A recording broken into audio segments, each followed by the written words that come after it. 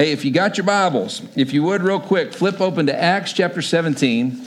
Acts 17, and then we're also going to jump over to Exodus chapter 3. Acts 17, Exodus chapter 3. I want to give a little preface. There's kind of a rule when it comes to preaching that you don't ever re-preach someone else's message, okay? Part of that's for, copyright infringement and things like that, but the big reason is because nobody can preach the sermon better than you can the first time out. You're talking to the Lord directly, and it just makes it easier that way. But every now and again, you come across one of Paul's messages, and it is so difficult to preach one of Paul's messages, but I'm going to attempt it today because we don't skip verses. We go through every single one of them. And so this passage that we're about to read today is really, really powerful, but it's going to get so deep. In fact, when Peter tries to reteach some of Paul's principles, Peter makes the statement, Paul talks in lofty words that few of us understand. And so you just need to know, I think you're brilliant. I think you're going to receive it today, but we're going to talk about the essence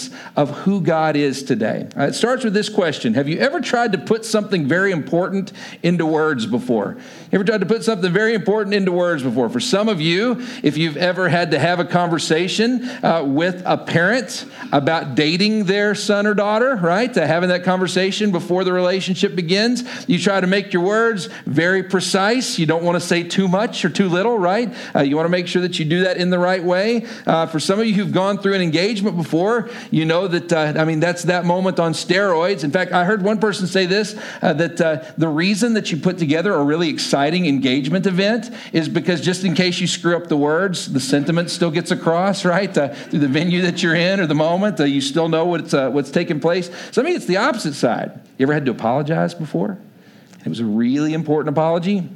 Needed the words to be just the right way. You need to say not too much, but definitely enough. And then for some of you, if you're in the circumstance like I am with apologies, I just need to claim it. You know what I mean? You don't need to dodge any of it. You just need to receive it, that you were the one that messed up, and you don't need to trip over those words. Very important that you just say it the right way. Autumn and I got to experience that with fundraising this week. You want to make sure that you try to say it the right way, that God is doing great things, but we still need the money, right? You got to make sure you walk that line and say that the right way. And then, of course, the most important, in matters of faith, when you want to portray to somebody your belief in God that truly affects every aspect of who you are, and you want to say it the right way and not put it in the wrong light.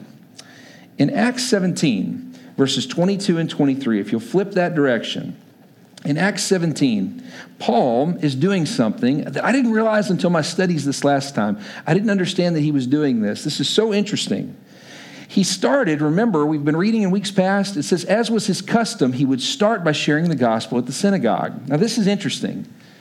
He started sharing the gospel with Jews because these were individuals who had already acknowledged that Yahweh was the one true God. And then he starts there in the synagogue because he doesn't have to prove that there's one God. He can start with Jesus as the Messiah. That's the piece that he has to prove. Here in Acts 17, Paul does it different. It's the first recorded time that he is standing before an entire Gentile group that believes in multiple gods and goddesses. They worship Zeus, they worship Hera, they worship Aphrodite, they worship all these different gods and goddesses. And for this meeting, this moment, it's the first recorded time we have a sermon from Paul where he talks to a major Greek audience, and he starts with proving that God is the one God. Look with me, if you will, at Acts 17, verses 22 and 23.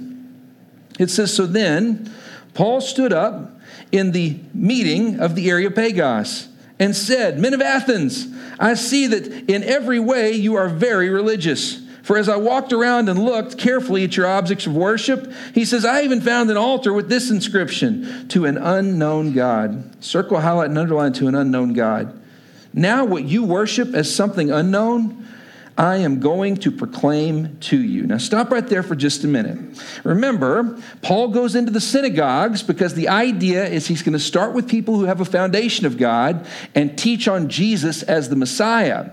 He walks into this group and he doesn't just talk to all Greeks. He comes in and says, I found an altar that says to an unknown God. Now, what's been told to us through this little tiny passage right here is that Paul is not just casting the net wide to everyone, but he is again speaking to a very specific group. He's speaking to agnostics. Now, here's what's interesting. The word a in Greek means no, and the word theos means God. And so because of that, the word atheist that we have today means no God, or to believe that there is no God. But agnostic, a still means no, but gnosko means knowledge. And so to put a and gnosko together, the word agnostic means someone who believes there's something out there, but they have no knowledge on what that specific thing is. So Paul comes in, and he doesn't just target all Greeks. He tries to find a common denominator with the group that already believe that there is something out there. They just don't know what it is. So Paul says, I've walked around, I've seen all your gods and goddesses, and I even found that some of you worship at the altar of something that's out there, something that's true, something that's created the universe, but you just don't know how to put your finger on what it is. Paul speaks to the agnostics. And listen, if you're taking notes, write this down. Paul is not looking to get God a seat at the table. He aims to prove that God is God alone. Let me say that again.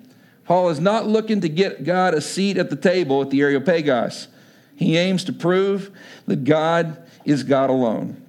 There are some of you today, as we go through this message, and it's going to seem very seminary-oriented.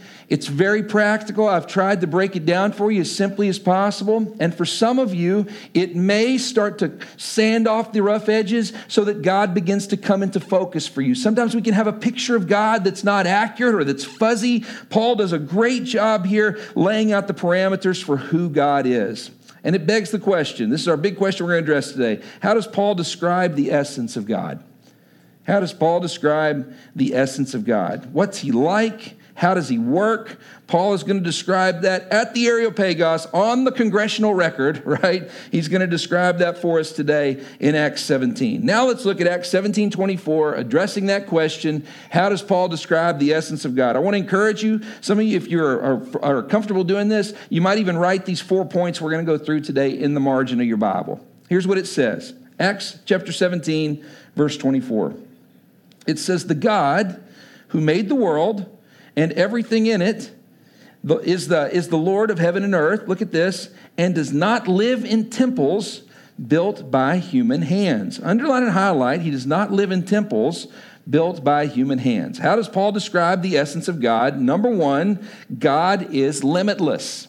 God is limitless. He cannot be confined and he cannot be controlled. Paul lays out here from the very beginning, you in Greek culture have built these temples to Aphrodite, these temples to Mars, these temples to Zeus, and you believe that the gods indwell in these facilities. He says, as far as God goes, the one true God, he's not confined to the temple. Some of you might have been raised that when you walked into the church that it was the place where God dwells. The sanctuary is the place that we come together to worship Almighty God, but God is not confined to this room. It's not like it's his fishbowl, all right? You ever had a fishbowl before? We had a little fish tank at the house, a little 10-gallon tank. We started out with 7 fish, and now we're down to 2, all right? Just the way it goes. You know, it's a fish-eat-fish world out there. And so anyway, sometimes when you look at a fish tank, the tank itself, watching the fish swim around, it's beautiful, it's amazing, and they can do things that we can't do. They can breathe underwater. But if you take the fish out of water, then they get in trouble real fast. For the ancients, and for some of us, you have this viewpoint of God, like God's got to stay in his little bubble. He's got to stay in his little fish bowl because otherwise he's not going to be able to breathe or survive in the world that's around him, in the elements that surround him. God is limitless. He cannot be confined. He cannot be controlled. And he does not need the church in order to exist. Sometimes you can have a view like a genie lamp. Remember reading the story about the genie and the lamp, or seeing the movie Aladdin when you were a kid? The genie's all powerful, all cosmic power, itty-bitty living space, right? The idea that this big, powerful being would be confined to a lamp, and the lamp couldn't release the genie unless a human hand rubs the lamp in order for the genie to leave. God is not limited. God has no constraints. God is so big, our minds couldn't even comprehend how big he is. If you're taking notes, write this down. God's power and reach know no constraints. God's power and reach know no constraints. You can write this down if you want to too. The church is not God's cage, all right? The church is not God's cage. Believe it or not, even some really godly people of the past have struggled with this concept of how big God is. Save your spot in Acts 17, and now flip over to the very beginning of the Bible, second book of the Bible, Exodus chapter 3. In Exodus chapter 3, we've got a situation where Moses meets with God for the very first time. Remember, Moses has been led out into the wilderness. He's been serving as a shepherd. He's been learning the historical truth of the faith. But for him, he's not had a real one-on-one experience with God. And in Exodus chapter 3, all of a sudden, Moses walks up and sees a bush that is burning, but that's not consumed. The picture there is the God who wrote the laws of physics has suspended them for this moment, for this instance, so that the bush continues to burn, but it doesn't burn to the ground. It doesn't turn into ashes. Moses realizes that he is communing with the creator of the laws of physics in that moment, and he begins to have a discussion with him. At that point, God says, I'm going to use you, my chosen instrument, to lead your people out of Israel, to lead my people out of Egypt and into Israel. At that point, Moses, a convicted murderer at that point, Moses then comes back and says, I don't know how I feel about that, God. I don't know if I feel like this is a good thing or not. I mean, I realize you control the laws of physics here, but to ask me to step out on faith in this moment, I just don't know. Look at what happens in verse 13. You got to see the sarcasm of Moses here. Moses says to God, suppose I do go to the Israelites. Underline and highlight that. Moses himself says, God, suppose I do what you've asked me to do, burning bush. Suppose I do this and say to them, the God of your fathers has sent me to you. And they ask me, what's his name? What then shall I tell them? Now stop right there for just a minute. What happens here, what Moses has just said to God is, before I commit to do what you've asked me to do, I need to know which God you are. Are you the God of the sun? Are you the God of the moon? Are you the God of war? Are you the God of the harvest? I need to know what your parameters, what your limitations are before I pledge my allegiance to you. Now watch what God says to him. Verse 14, God goes, you want to know my name? God says to Moses, I am who I am. That's what you're to say to the Israelites. I am has sent me to you. Now stop right there for just a minute. English doesn't do this justice. Yahweh is our attempt to encompass what he's just said. God looks at him and says, you want to know my name? The word that he gives there is the to be verb. He says, I is, I am, I was, I is, and I is to come, is what he basically says. I know it's terrible grammar, but it's basically what he's just said there. He goes, you tell them that the God who is the one who has sent you. This is the one. And then all of a sudden Moses goes, cool, I'll see you in Egypt. I mean, that's what happens there. God is God. He is limitless. There is no box to put him in. There are no constraints. It begs the question, have you put limits on a limitless God? Have you put limits on a limitless God? Some of you would say, Zack, how do we do that? It's when you have a problem that's so big, you feel like God can handle the little ones, but maybe not the big ones. Or some of you have little problems, stuff that you think are little problems, but you don't bring those to God because you feel like it'll be a waste of his time. God is so big. God is so limitless. He knows no constraints. There is no problem so big or so small that he can't help you walk through it. When it comes to matters of faith, God's power, his reach is limitless. There's nowhere you can go where he is not. And he wants to walk you through the difficulty that you're navigating. But that's not all. Now flip over to Acts 17 and let's read verse 25.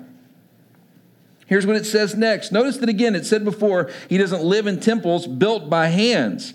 Watch the repetition here in verse 25. And he is not served by human hands either, as if he needed anything, because he himself gives all men life and breath and everything else. Underline, he is not served by human hands. Right on the heels of he doesn't live in things that we build, he says God is not contingent upon our service in order for him to be God. If you're taking notes, write this down. How does Paul describe the essence of God? Number one, God is limitless. And number two, God is without need. He is perfect. Write that down.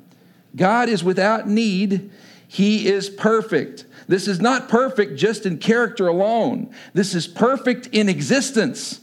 God is not dependent upon your sacrifices. He is not dependent, again, upon your contrite heart. God does not depend on you in order for him to exist. God is without need. He is perfect.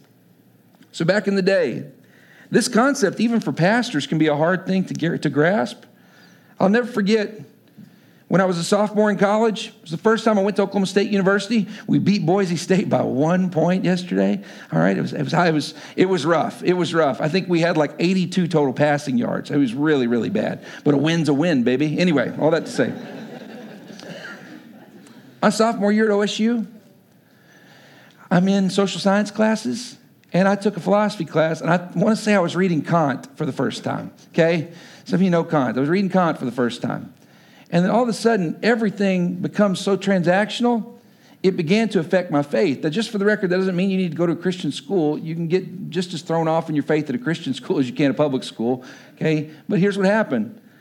I go into this class, I start to read this philosophy, and then I've got to write a paper on my concept of God. And because of what I'd been reading in those philosophy classes, I sit down as one who would be a future minister, and I start to write out what I called the divine worker theory.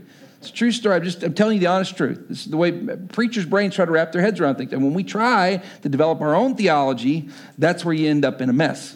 And that's what happened. I'm 19 years old, and I write the divine worker theory. And the idea was that when Satan left with angels from heaven, that created a worker shortage for God in heaven. And the idea was that he sent his son Jesus so that he could recruit more workers and then send us to heaven to fill in those wage gaps. I'd definitely been reading too much Marx as well at that point. And so all that to say, you just read what they put in front of you, right?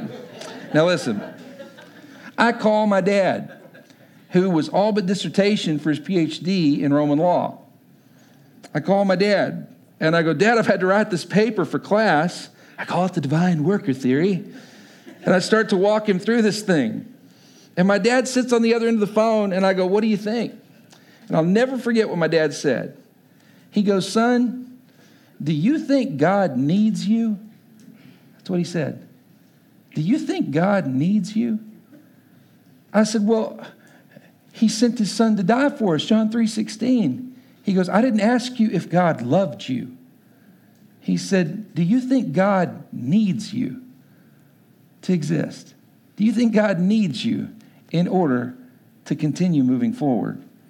And the answer to that is a resounding no. God doesn't need you. Now, the key is he loves you so much that he sent his one and only son to die for you. But the mindset, this attitude that God's got to have your soul or he'll be incomplete. God is perfect. Not perfect just in character, but perfect in existence. He doesn't have to have you, but he loved you enough that he sent his son in exchange for you. What a beautiful thing for us to understand. If you don't believe me, by the way, a little side note, if you want to take this down, write this down, you can. You have no negotiating power with God. Say that again. You have no negotiating power with God. For any of you are sitting there and you've read the story about I can't remember who it was, but that somebody traded their soul to the devil for this thing or that thing. Again, the only place your soul can go is to Jesus. It already belongs to hell at this point without him. You got to remember, God is without need, and you have no negotiating power. There's no ace in the hole that you're sitting with so that you can throw it down and gain eternity with God in heaven. Jesus is the only way that we can be saved. If you don't believe me, look at Psalm chapter 50, verses 8 through 15. If you're a type of person that really feels like you got to earn your way to God, or you got to earn your way into his good graces, Psalm 58 through 15 might be some that you want to circle, highlight, and underline. You ready? Look at Psalm chapter 50, and let's read verses 8 through 15. This is Asaph who's writing this, and he's writing this as the words of God. Verse 8, I did not rebuke you for your sacrifices or your burnt offerings, which are ever before me. Look at this, verse 9. I have no need of a bull from your stall or of goats from your pens. For every animal of the forest is mine, says the Lord, and the cattle on 1,000 hills. I know every bird in the mountains and the creatures of the field are mine. I love verse 12. If I were hungry, I would not tell you. That's God. If I were hungry, I would not tell you. For the world is mine and all that's in it. Do I eat the flesh of bulls or drink the blood of goats? Sacrifice thank offerings to God, fulfill your vows to the Most High, and call upon me in the day of trouble, and I will deliver you, and you will honor me. Here's what the Lord says right here so powerfully. He goes, do you think that I'm like these other gods and goddesses that you've created in the ancient world? You offered up blood sacrifices because God needed the blood to drink. You offered up the animal sacrifices because God needed the meat to eat. The Lord says very powerfully right here, I don't need your stuff. It's about the act of worship. And before Jesus, the sacrifice was the way to show, again, that without the shedding of blood, there was no forgiveness for sin. God looks and he goes, you think I want the blood? You think I want the meat? He comes back and says, all of it belongs to me anyway. He comes back and says, fulfill your vow. God is without need. He is perfect. We cannot negotiate with him. The problem that we have is we start to view God like a vending machine. And the idea, because you're very hardworking people, is you think to yourself subconsciously, if I put in my 1 coin of church attendance, if I put in my 1 coin of reading scripture, if I put in my 1 coin of prayer, if I put in my 1 coin of trying to be a good person, then I can look at it and say, God, Coca-Cola, bless me. Give me what I want, what I deserve, what I have earned. And the problem is what we deserve is death. That's what each one of us deserves. God's without need. He is perfect. And we have nothing that we can give to him in exchange. It begs the question, have you come to terms with your position? Have you come to terms with your position? You have nothing to negotiate with. Even your soul is something that God receives. It's not something that you give. It's something that he receives. You have no negotiating power with God. You ever been stuck in the mud before? I mean, driving a truck or a four-wheeler, truck car, four-wheeler, or for some of you from up north, we didn't have a ton of snow, but you ever gotten stuck in the snow before? When you're stuck and you truly cannot get out, what's the first thing you do when you realize you can't get out? You still try anyway to get out, right?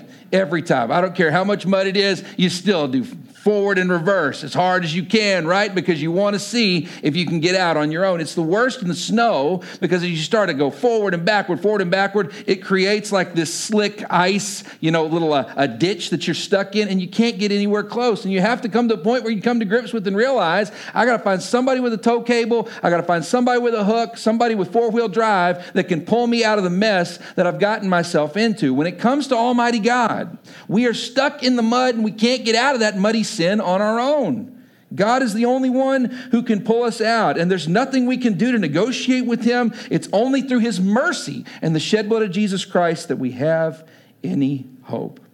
He's the one who has to pull us out. But Paul takes it even further. Now look at Acts 17, and let's look at verses 26 through 28. It says next, from one man he made every nation of men, that they should inhabit the whole earth. And he determined the set times for them and the exact places where they should live. God did this so that men would seek him and perhaps reach out for him and find him, though he is not far from each one of us. For in him we live and move and have our being. As some of your own poets have said, we are his offspring. I love verse 28. That's such a beautiful verse. I want you to notice something. He starts macro and he takes it micro. In him we live. In him we live. We have our lives, he says, but then in him we also move moment by moment, step by step.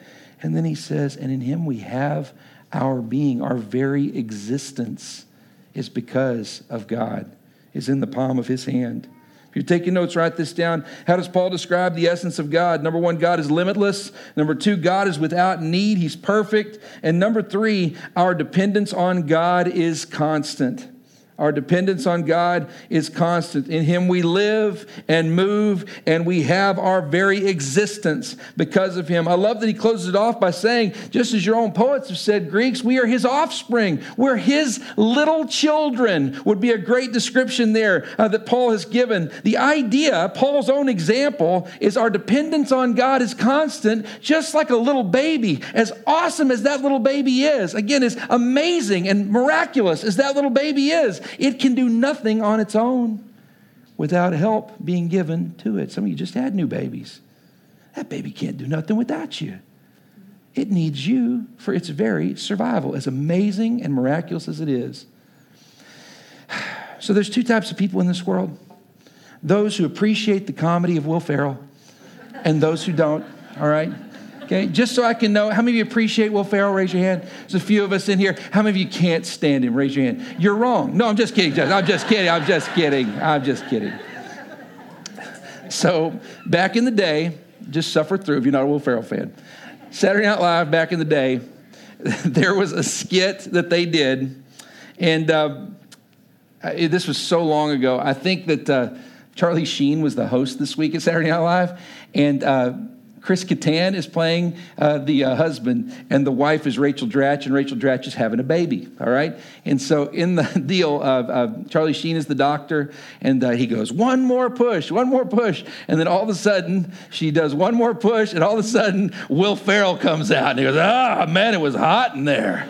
And all of a sudden, they're like, what is this? And then Charlie Sheen goes, congratulations, you're the proud parents of a 37-year-old man. And he goes, hey, Ted Brogan, sales. And he sticks out his hand. And there's like, what is this? And they go through this. And he's like, oh, man, I got to get out of here. I got to get to Atlantic City tonight. I got money on the Penguins game. And then the baby walks out the door and leaves, all right? Here's the picture. As weird as that illustration is, I hope it sticks with you. That's not the way birth works. Nobody walks out a 37-year-old man who's got money on the Penguins game. You ever held a newborn baby? Oh my gosh, it's precious. It's precious. And I'm telling you, they got little eyes, they got little fingers, they got that little nose. And I'm telling you, you look at this little baby, and I'm telling you, it's an absolute miracle. But if you just leave the baby to try to care for itself, what you've done is cruel. When God looks at us, we are his offspring. He knows that it's hard to live in this world, and he knows that we can't do it without him. Sometimes we forget that we can't do it without him, that in him we live and move and have our very existence and have our being. And when we don't, it's kind of funny. So Jack, our 9-year-old, Jack navigates autism, and because of that, Jack's brain is so beautiful, and we have these moments that are just so, again, beautifully human. And so like the other day, we asked our kids what their favorite color was, and Lulu said turquoise, Harper said purple, and Jack said evil green. That's what he said was his favorite color, which is funny. Yeah, the autism brain, his form of autism takes two words, jams them together, and evil green, I knew exactly what color he was talking about. It was very descriptive. So we asked him the other day, we said, we were talking about the future and whatnot, and he got real serious. He's 9. And he goes, Dad, I got to get a job. And we were like, you got to get a job? We're like, what? And he goes, yep, I got to get a job at the power plant when I'm 14. And we're like, wow, really? The power plant, all for engineering? But he had just pulled this very specific job at the age of 14. And we're sitting there with him and we're like, son, you don't have to go to work when you're 14. You've got plenty of time. You want to work at the power plant? You go to college, you get to do all this education, become an engineer. And he just goes, nope, I got to go work at the power plant when I'm 14. And then he goes, you and mommy can come visit me. And don't miss this.